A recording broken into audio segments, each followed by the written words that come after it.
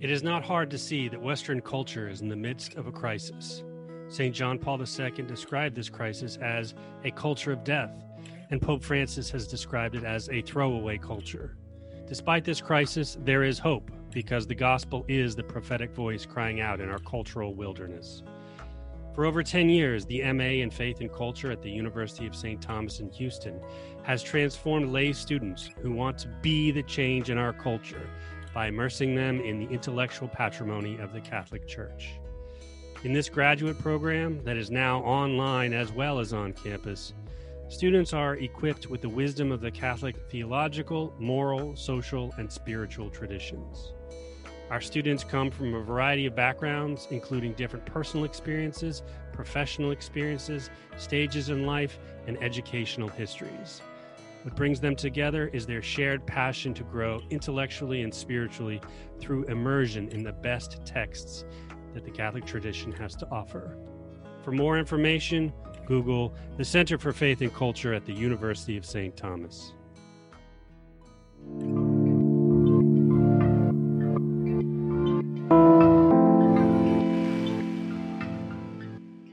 Welcome to the podcast. My name is Dr. Stuart Squires. I'm the Associate Director of the Center for Faith and Culture and Associate Professor of Theology at the University of St. Thomas in Houston.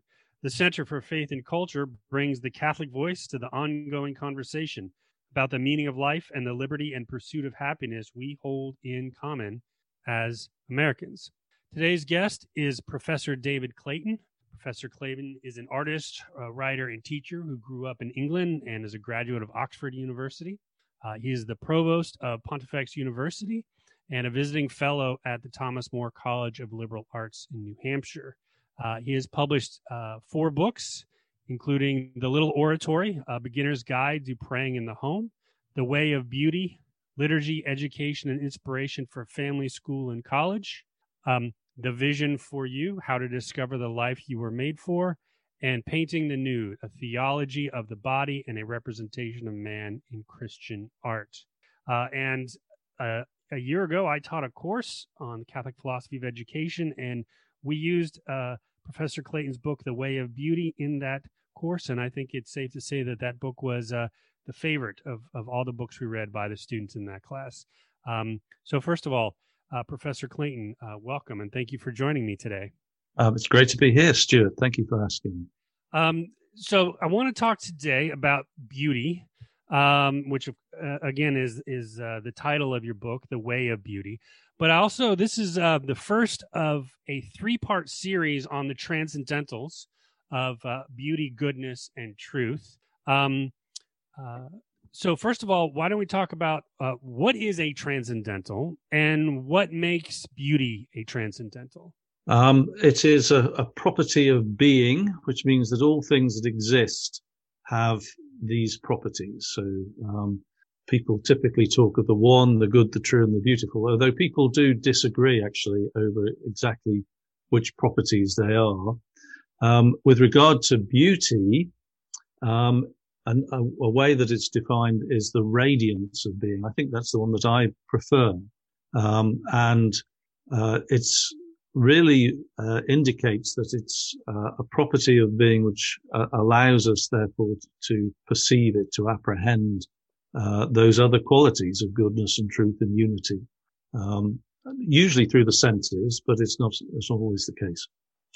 Can we go a little more deeply about the connection between beauty, truth, and goodness? So we talked about how the 3 of them are transcendentals, but it's not simply 3 parallel categories of transcendentals. But from a Catholic perspective, the 3 of those are, I guess we could say, integrated in a way. So what is the sort of connection or integration of beauty with truth and goodness? The good is the desirability of being. So everything that exists is good in itself and is desirable in some way. It may be in some respects less than it ought to be, but nevertheless it is still good in regard to what it is. When we talk about something being bad or something being ugly, for example, what we're actually referring to is a deficiency in something it's not quite what it ought to be. And so even to the degree that it is what it ought to be, it is good, it is beautiful. Truth is really the degree to which we perceive what that thing is. So that's our understanding of something can be distorted, or the factual information about it can be not fully apprehended, and so we don't possess the full truth intellectually of what it is. Now, how are these connected? Well, they're the beauty I've heard described as the radiance of being, and so it is the fact that all things are in relation to each other, and that those other aspects of being are perceptible by me. And when I grasp those things, I take delight in them, and I love what I see, and the oneness and the goodness and the truth of something. Often today in our culture, beauty is described as, that old saying, beauty is in the eye of the beholder. In other words, beauty is subjective. But I think traditionally in Western culture, certainly in Catholic culture, is always there's a sort of objective quality to the nature of beauty. So what does it mean to say that beauty is objective rather than subjective? And well, why don't we just start with that question? Yes, I will. What I want to say is that sometimes the discussions of what beauty is are not always the most helpful. I think most people know what it is when they see it. Really, it's something we delight in what we see, and we call it beautiful. That's another way of describing beauty. So you don't need to know precisely what it is in order to appreciate it. Philosophers like to discuss it, but most people love to go out into nature because it's beautiful, and they don't need to know anything about what we've discussed in order to be able to do that. And that's true about beautiful paintings and beautiful architecture. Now, the objectivity of it is that there is a saying that beauty is in the eye of the beholder, which means that there is a subjective element to it. People have different ideas about what is beautiful, particularly in the culture, I would say. You might look at a painting and think it's beautiful, and I might think it's ugly or not appreciate it as much as you. And so I think that is there. We have different abilities to apprehend the beauty of the object. But the traditional view is that we're perceiving something that is part of the object we see. It's not simply a mental construct. It is a property of being. It's a property of the object we behold. Just like its mass or its color or something like that. It is beautiful. This does seem alien to people today, although what I would say is that if you ask people whether the natural world is beautiful, there's barely anybody who would dissent from that idea. Right. And they would say, and however, once they get into a philosophy class in a modern university, they probably talk themselves out of this proposition. But prior to that, common sense, which is probably the best indication, people would just say, yes, it's beautiful. And it's the tree that's beautiful. It's not just my perception of it. It belongs to the tree. In your book, The Way of Beauty, you mentioned that beauty directs us to God. How so? What is the sort of connection or path from beauty upwards towards God? Yeah, so my thought there is that it draws us to itself. We delight in what we see, and at the same time, it creates in us. And Pope Benedict, as Cardinal Ratzinger talked about this, he talks about being wounded by beauty. We become aware that there is something greater. If you look at a sunset, we're in awe of it, and we're drawn to it, and we want to see it. But at the same time, it creates in us this sense that there's something even greater from which that beauty came. It instills in us, say, for example, the sunset, a natural instinct for a desire for the creator who made the sunset. And beauty generally has that property. It draws to itself, and then it directs us to something beyond itself. And I always think of it rather like the savoring the smell of a beautiful meal. We're drawn to it, but it doesn't actually satisfy. We want Right. to somehow possess it, to have it. In the case of the meal, to eat it.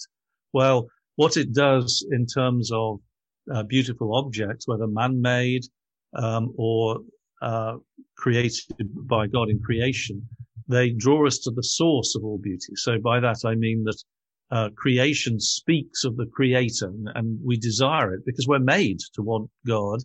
And if it's a beautiful painting, for example, it speaks of the one who inspired the artist, who is God as well. And we instinctively feel that, I think. There's a delight, but an inbuilt dissatisfaction about perceptible beauty, the things around us. Why does beauty matter? I remember after I graduated college, I joined the Peace Corps, and I lived in West Africa for a couple of years. And I remember fairly often that, and I was living in Mauritania, which is one of the poorest countries on earth. And a lot of my fellow Peace Corps volunteers, when they saw any signs of beauty, for example, like architectural beauty in mosques or something like that, they always scornfully said that money that was used to build this architectural building was sort of a waste, and that the money should have been used for the poor, because again, this was an extremely poor country. So why, yes, we should have bread, but why do we need roses as well? Why do we need beauty? Well, because beauty has that property of drawing us to God. Man needs God. So it has a utility. It's a reduced idea of utility that says beauty has no place. It doesn't recognize the spiritual needs of man, I would say. But the other thing is that it moves us in love to what we see. It stimulates our capacity to love, and directly to our need for recognition of our need for God. And it is through love of God and love of neighbor that you will solve the problem of poverty, for example, in Mauritania. Right. And this is the argument for having gold chalices and studded, jewel encrusted implements, for example, beauty in the church. You hear that argument, which ever since Judas, we've heard this argument that you could spend that money on the poor. Right. But actually, first of all, the points I would make is that this beauty is for the poor. It's not just the rich. The poor can delight in this in ways in which maybe in the things that they can buy themselves they couldn't. So this is available to all people, including the poor. But also it inspires people, and especially in the context of the liturgy, to love of neighbor. And also, there's very much a sort of zero-sum attitude. It's one of the problems with so much in modern politics, is this conflict between those who have a sense of, should we say, superabundance, and those who have a sense of a limited pie, which, if I spend money on this, then I'm denying others that. Mm-hmm. But of course, money is, wealth is created, through the exchange of goods and services. And an aspect of that is the desire to work with others, the desire to serve others. It's not purely self-interest. It works both ways. And so the more that we're inclined to do that and to cooperate with others, and to do so lovingly and caringly with a desire to help the other as well as ourselves, it works both ways, the more wealth will be created. So it not only motivates us to distribute to the poor, if it motivates us well, for those who are meant to be entrepreneurs or to create wealth, which some of us are, it will stimulate them to create more. And again, that is more likely to alleviate the poverty problem, if we can call it that, than a sort of zero-sum attitude which says spending it on this denies what could have been spent on the poor.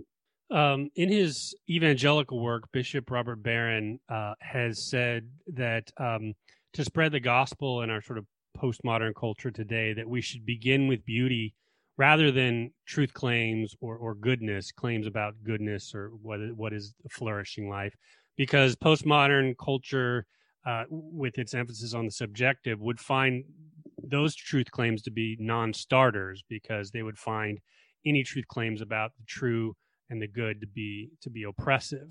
Do you agree with Bishop Barron that we should start with beauty first? And if so, what is it about the beautiful that is more inviting to the postmodern mind than truth and goodness?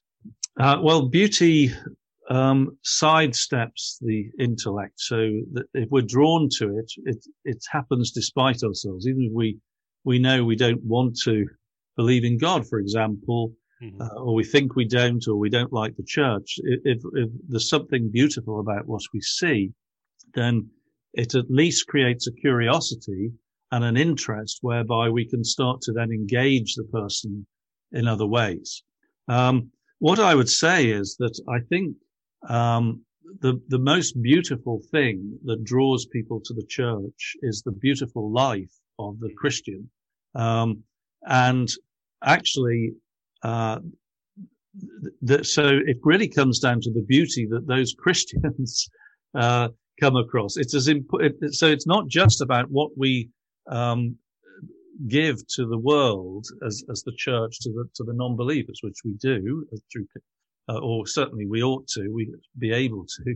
I wonder whether we are at the moment so often, but it's as much about Christians having a beautiful environment to worship in, having beauty in their homes, because it inspires us to that love, and ultimately to an encounter with God, which will give us happier and more loving lives.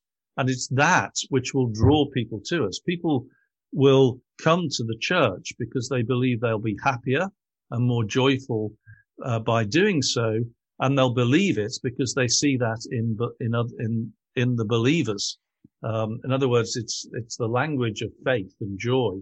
And beauty, I would say, is more important in nourishing those, or should we say at least as important in the role it serves in nourishing the spiritual lives of those Christians and inspiring them to right worship and a joyful life.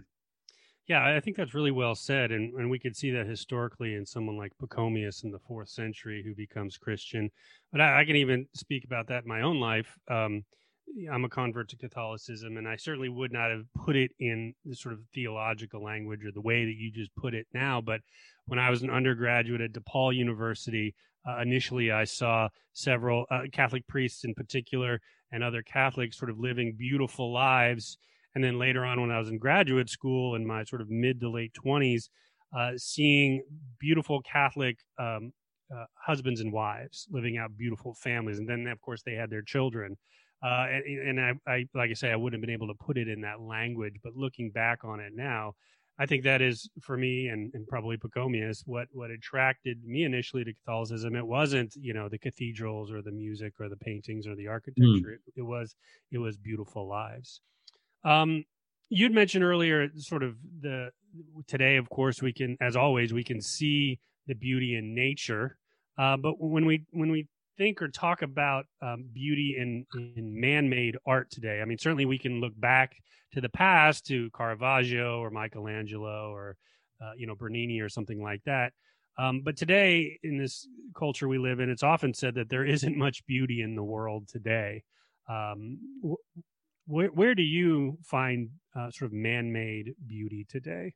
Well, first of all, I think there's more than people think there is. So it's not so desperate. Having said that, it could be a lot better. And there are certain things that I believe, are just dreadful, like sort of a lot of modern architecture is awful. Right. But where would I look for beauty? I mean, as a general pattern, you look for things created before the Second World War. Right. And when they still, even though they weren't really aware of where it came from, they were still being taught ideas of traditional harmony and proportion, for example.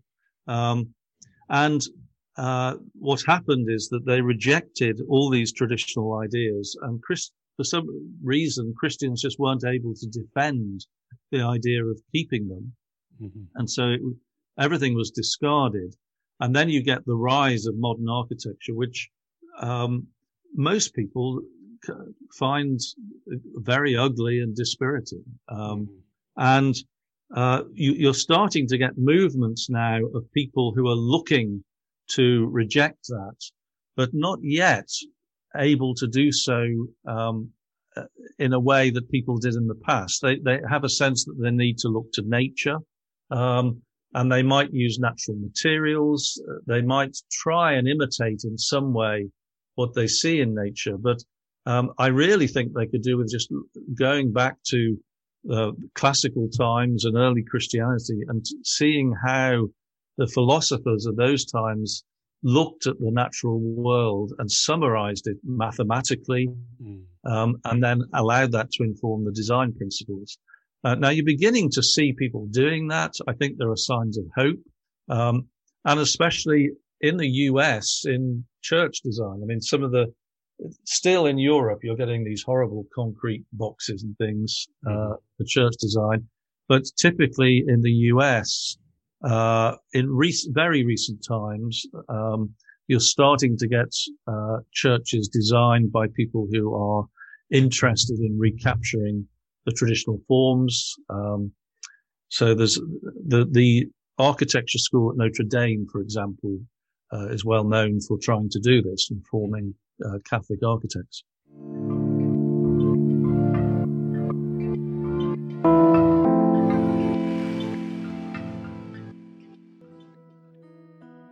It is not hard to see that Western culture is in the midst of a crisis.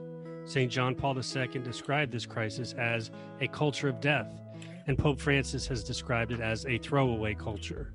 Despite this crisis, there is hope, because the gospel is the prophetic voice crying out in our cultural wilderness. For over 10 years, the MA in Faith and Culture at the University of St. Thomas in Houston has transformed lay students who want to be the change in our culture by immersing them in the intellectual patrimony of the Catholic Church.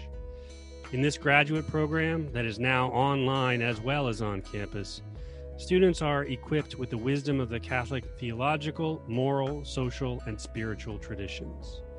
Our students come from a variety of backgrounds, including different personal experiences, professional experiences, stages in life, and educational histories. What brings them together is their shared passion to grow intellectually and spiritually through immersion in the best texts that the Catholic tradition has to offer. For more information, Google the Center for Faith and Culture at the University of St. Thomas.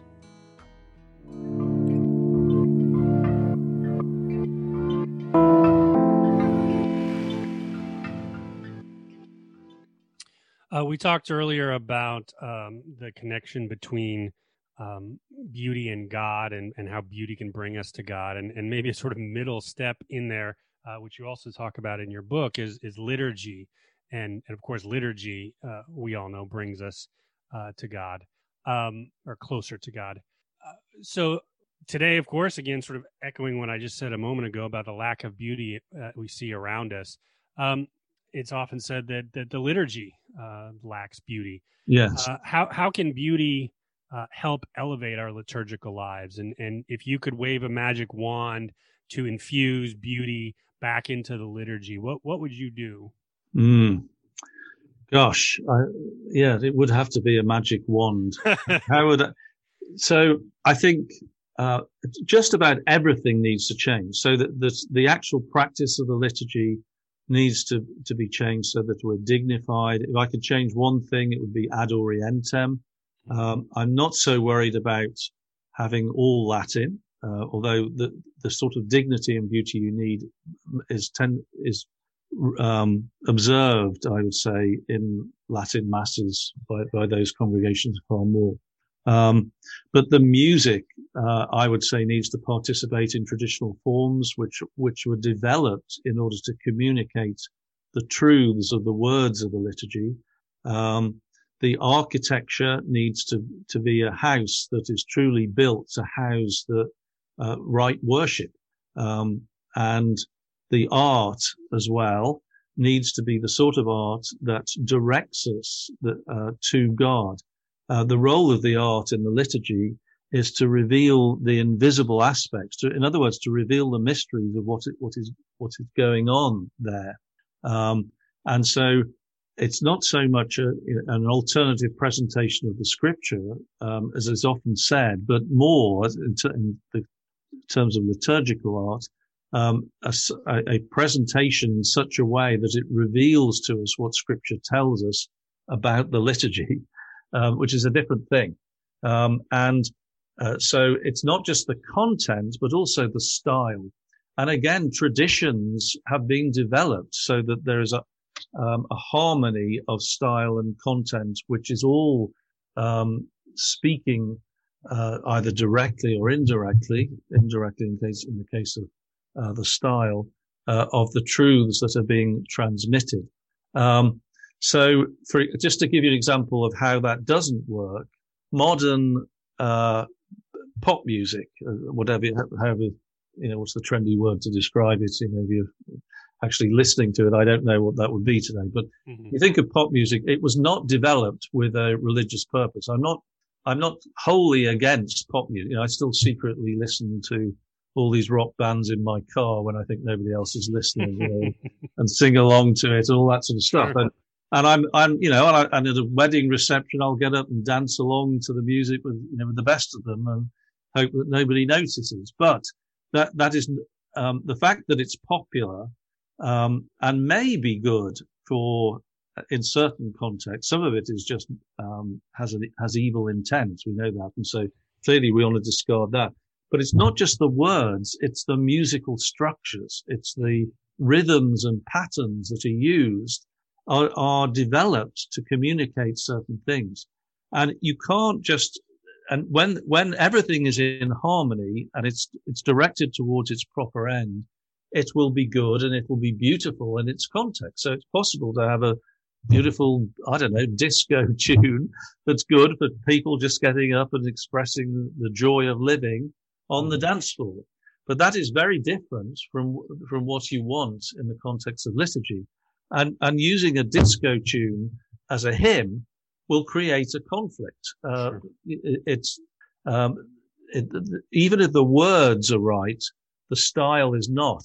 Mm-hmm. And so it doesn't totally render it useless, but it creates an inner conflict. And at least the awareness that it's not just what you say, but how you say it is important, would allow us to move in the right direction, I think.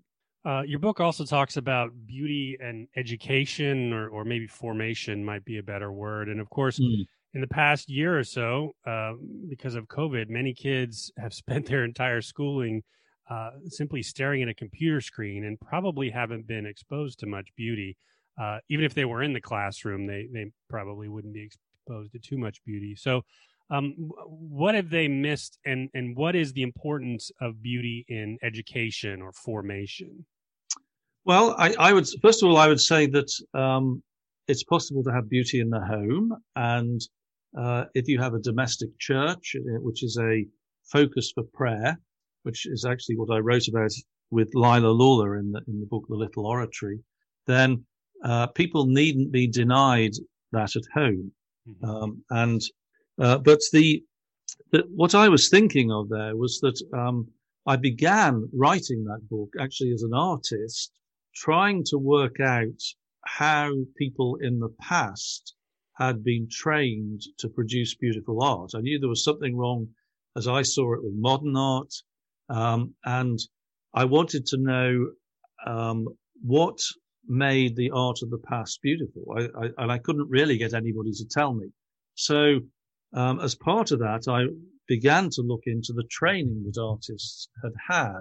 So aside from getting the skills, which is a big enough task in itself, and which aren't usually taught in modern art schools, there is a formation which cultivates what you might call the creative conscience, or our ability to apprehend beauty, which also allows us to judge the grace and beauty of the actions that we take, and also respond to inspiration, or shall we say, at least facilitate that inclination in the person. There's a spiritual life which seems to work towards this, which is actually very traditional spirituality focused on the liturgy of the church. There is an enculturation, which means that we need to be aware of Christian culture. Even if we're creating something new, it needs to be coming out of the traditions, so that it speaks of the same values and ideas. And so what happened was that I felt that I'd captured this, and so I started to write it down. And it's occurred to me that if this is true, the ability to follow inspiration, to create things beautifully and gracefully, is something that most people would want, not just artists. Who doesn't want to be able to make the beautiful choice as a sign, if you like, of the good choice and the true choice. So, as we're choosing the path in front of us, we're faced with an array of what you might call morally neutral choices.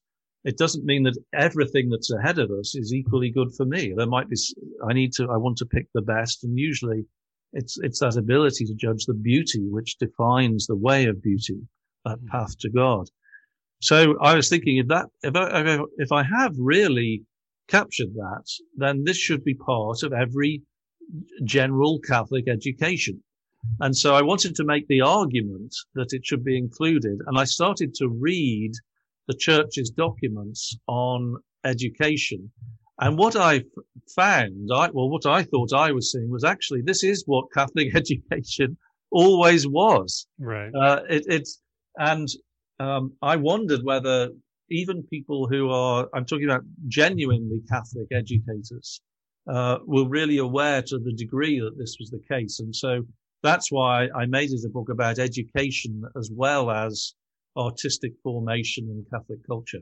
For those of us who've been denied a cultivation in beauty throughout our formative years, and I'm speaking as someone who was a child of the American public school system in the 80s and 90s, although I have a feeling that the Catholic school system wasn't that much better. So we weren't really formed in it.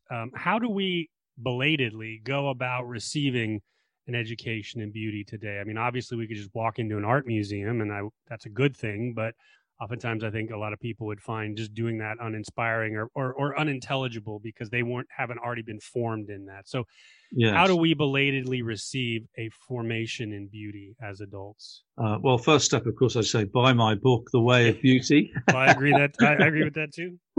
Thank you. But I would say that don't treat this as an intellectual exercise. I would say it starts with worship. And for the most part, unless you're a priest who's listening to this, you really don't have much way of influencing what is going on in the church. And unless somebody's asking me about it, I got fed up of sort of wagging my finger at priests and, tut-tutting when things weren't to my liking. So I thought, well, what can I do? What's the legitimate form of worship that I can participate in as a lay person and have some control over? And that's where I got the devotion to the Liturgy of the Hours. So at home, I have an icon corner, and I choose art that I feel nourishes my prayer. And I tend to look for traditional imagery. And in the books that I've described, I describe how you set up the icon corner, the traditional layout of that. And then I pray the Psalms, and I try and sing the Psalms. So I taught myself to sing in both very simple forms, both Gregorian modes and Byzantine modes, actually. And so I sing on my own when I pray. So it begins there. Sing the Psalms or the Liturgy of the Hours, and engage with beautiful art as you do it. That is we're most open to that encounter with beauty when we're open to an encounter with God. And so it will happen in the liturgy itself, and the liturgy that we can control legitimately is the divine office, the Liturgy of the Hours, and you can just do that at home. So that for me is the most important thing. Then beyond that, I would just think about uh, what actually the environment that you're in. Try to make it beautiful. Try to consider that it does actually matter whether something is beautiful. It has a utility. I don't like people to use the language that says that we're too utilitarian today, that we only think of utility and therefore we don't take into account beauty. I think that's conceding ground to the opposition. It's acknowledging that there is no utility to beauty. I would say that when you think of the use of something, if you don't take into account that it ought to be beautiful as well, you have a reduced sense of what that use is, that you're not acknowledging the spiritual dimension of man. And the greatest utility is the one that recognizes the use of the building, even if it's something quite mundane, but in the context of our ultimate end.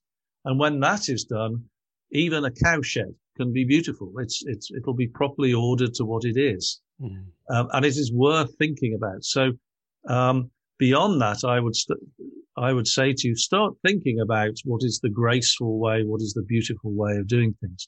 Beyond that, the answer is expose yourself to as much beauty as possible. Go to the culture, study it, look at it, and engage with those things that you're drawn to, and gradually your taste will be formed. You'll discern. If you're looking for the right things, the doors will open for you, I would say. One of the things you were just talking about is the idea of space and beauty in space and its functionality. And in your book, you have this really great reflection on your time at Oxford University and how Oxford organized its space in a beautiful way. And so you talked a little bit about functionality and beauty, yes. But can we talk a little bit more about that? Why does it matter that the spaces around us, yes, be functional, yes, be organized, but also beautiful? And what does that do for us? Okay, so it's always easier, rather than just talking in general terms, to do what you've done, which is focus on some particular aspect of the human activity and say, well, how do we mean in that context? So with regard to education, you have to first of all say, well, what is the purpose of education? Right. Is it to teach facts? How is the process? How is education ordered to our ultimate end? And the answer is it's part of our formation that enables us in this life to fulfill God's will. And I think it's Pius XI says that the goal of Catholic education is to form. I think he uses the phrase the supernatural man. In other words, what he's saying is that it's a formation that adds to everything else that we pick up by our participation in the faith, that directs us towards partaking of the divine nature and supernatural transformation in Christ. And therefore, the goal is divine wisdom, something beyond us, something that is imparted to us. Now, you can't guarantee that, but you can give somebody a formation that inclines us to be open to it. And it's not simply a theological training, because man needs to earn a living as part of living the life in this world as created by God. So all these things can be ordered to that end. It's not, everything falls under that umbrella. But once you acknowledge that ultimate end, then the environment will be ordered to that too. So, the college at Oxford, was designed on Christian lines, really on a model that was developed, before the Reformation. At the heart of the college is the heart of what every community ought to be, which is the chapel. And then you have next to that the dining room, which is communal eating, which is an echo, if you like, of the Eucharist. And then you have the library, and then communal rooms, and then individual rooms in different quadrangles. The very proportions of the buildings that are used, the dimensions, use the mathematics that are derived from the observation of the cosmos going right the way to Boethius and beyond in the early church. And the goal here is to influence every person, but also to bind people together as a community of learners. That if our souls are being drawn to God, we're growing in love, and so our love for each other will grow as well. And one of the things that I found very interesting was reading through Newman's account of being at Oxford, and really just saying how terrible it was.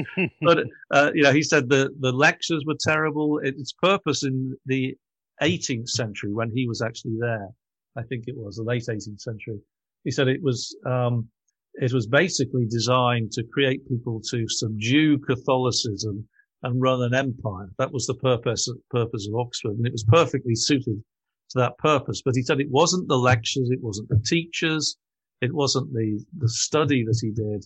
That education came primarily from the community of fellow students, that the conversations, the way that people talked about the work that they were being set, over dinner, over a beer, for example, or whatever it is. And that certainly was my experience when I was at the St. Edmund Hall in Oxford. But my greatest recollections of just the conversations with the other students. And they weren't high-powered intellectual. In Britain, our conceit is that we all think we're funny and witty. And so everybody's trying to be funny. And if you're serious, it's okay to be good at something, but you mustn't be seen to be trying to be good. Everybody wants to be witty and funny and draw in all these sort of clever references to things, but it must appear to be easy and just sort of roll off the tongue. So we're aiming to be like that in our conceit, shall we say. But it was very, very stimulating. You had people from all disciplines, cracking jokes non-stop, and it was very, very funny. And I tell a few stories about how this worked its way through. But what I didn't realize was just how much I was learning as a result of this. And it seems that the people who ran the Oxford at that time knew that, because they gave us enormous amounts of spare time. And they picked people deliberately who would pursue all these other interests, and not be focused solely on their studies, and encouraged us to do so. That's really wonderful. Hopefully, in the future here in the U.S., American universities can sort of imitate or sort of get back to that idea. Final question. We are a people of hope, specifically hope in the resurrection. And we are actually recording this episode during the Easter season, so the season of resurrection. And when you look around us, and we've talked about the problems in art in general, or liturgy in particular, and see the lack of beauty, and you look to the future, what gives you hope? Well, I just think of what it was like when I came into the church something like 30 years ago, between 25 and 30 years ago. At that time, I thought I was the only one who was interested in these things. Then in 1999, I read John Paul II's letter to artists. Sure. And I thought, oh, well, there's two of us. Somebody else thinks that too. And now there are many, many people.